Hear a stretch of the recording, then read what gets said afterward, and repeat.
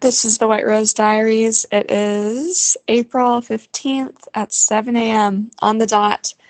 I have a busy day, so I'm leaving this message early before I forget. I guess I owe everyone an update on how the workshop went.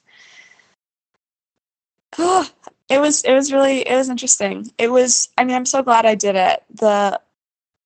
I know that it has pushed me forward. I know that it's sort of like an accelerator as far as getting feedback, as far as pushing me towards a deadline. There were so many things that I completed because I had this deadline. So there's a lot of good that will come out of it for sure. It was also really scary and it was really hard.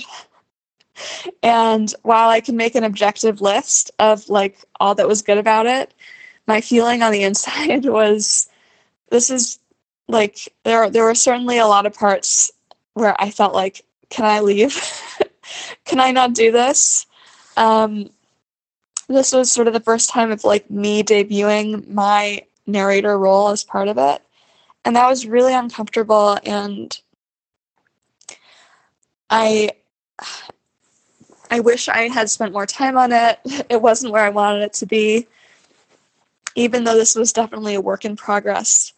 Reading, I would have liked for it to have been more done and better and more perfect, and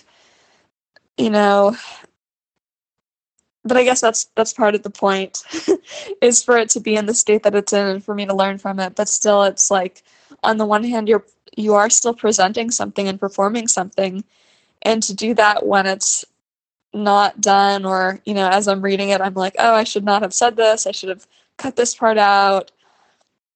So there was a lot of my inner evaluating happening as it was going on, and that was really hard. What else? We didn't get to read the whole thing because it was longer than I thought, which is actually fine as far as podcasts go. Like, it doesn't have to be a certain amount of time, but I really wanted to do the whole thing, and it's like I wanted people to have the full arc of the story.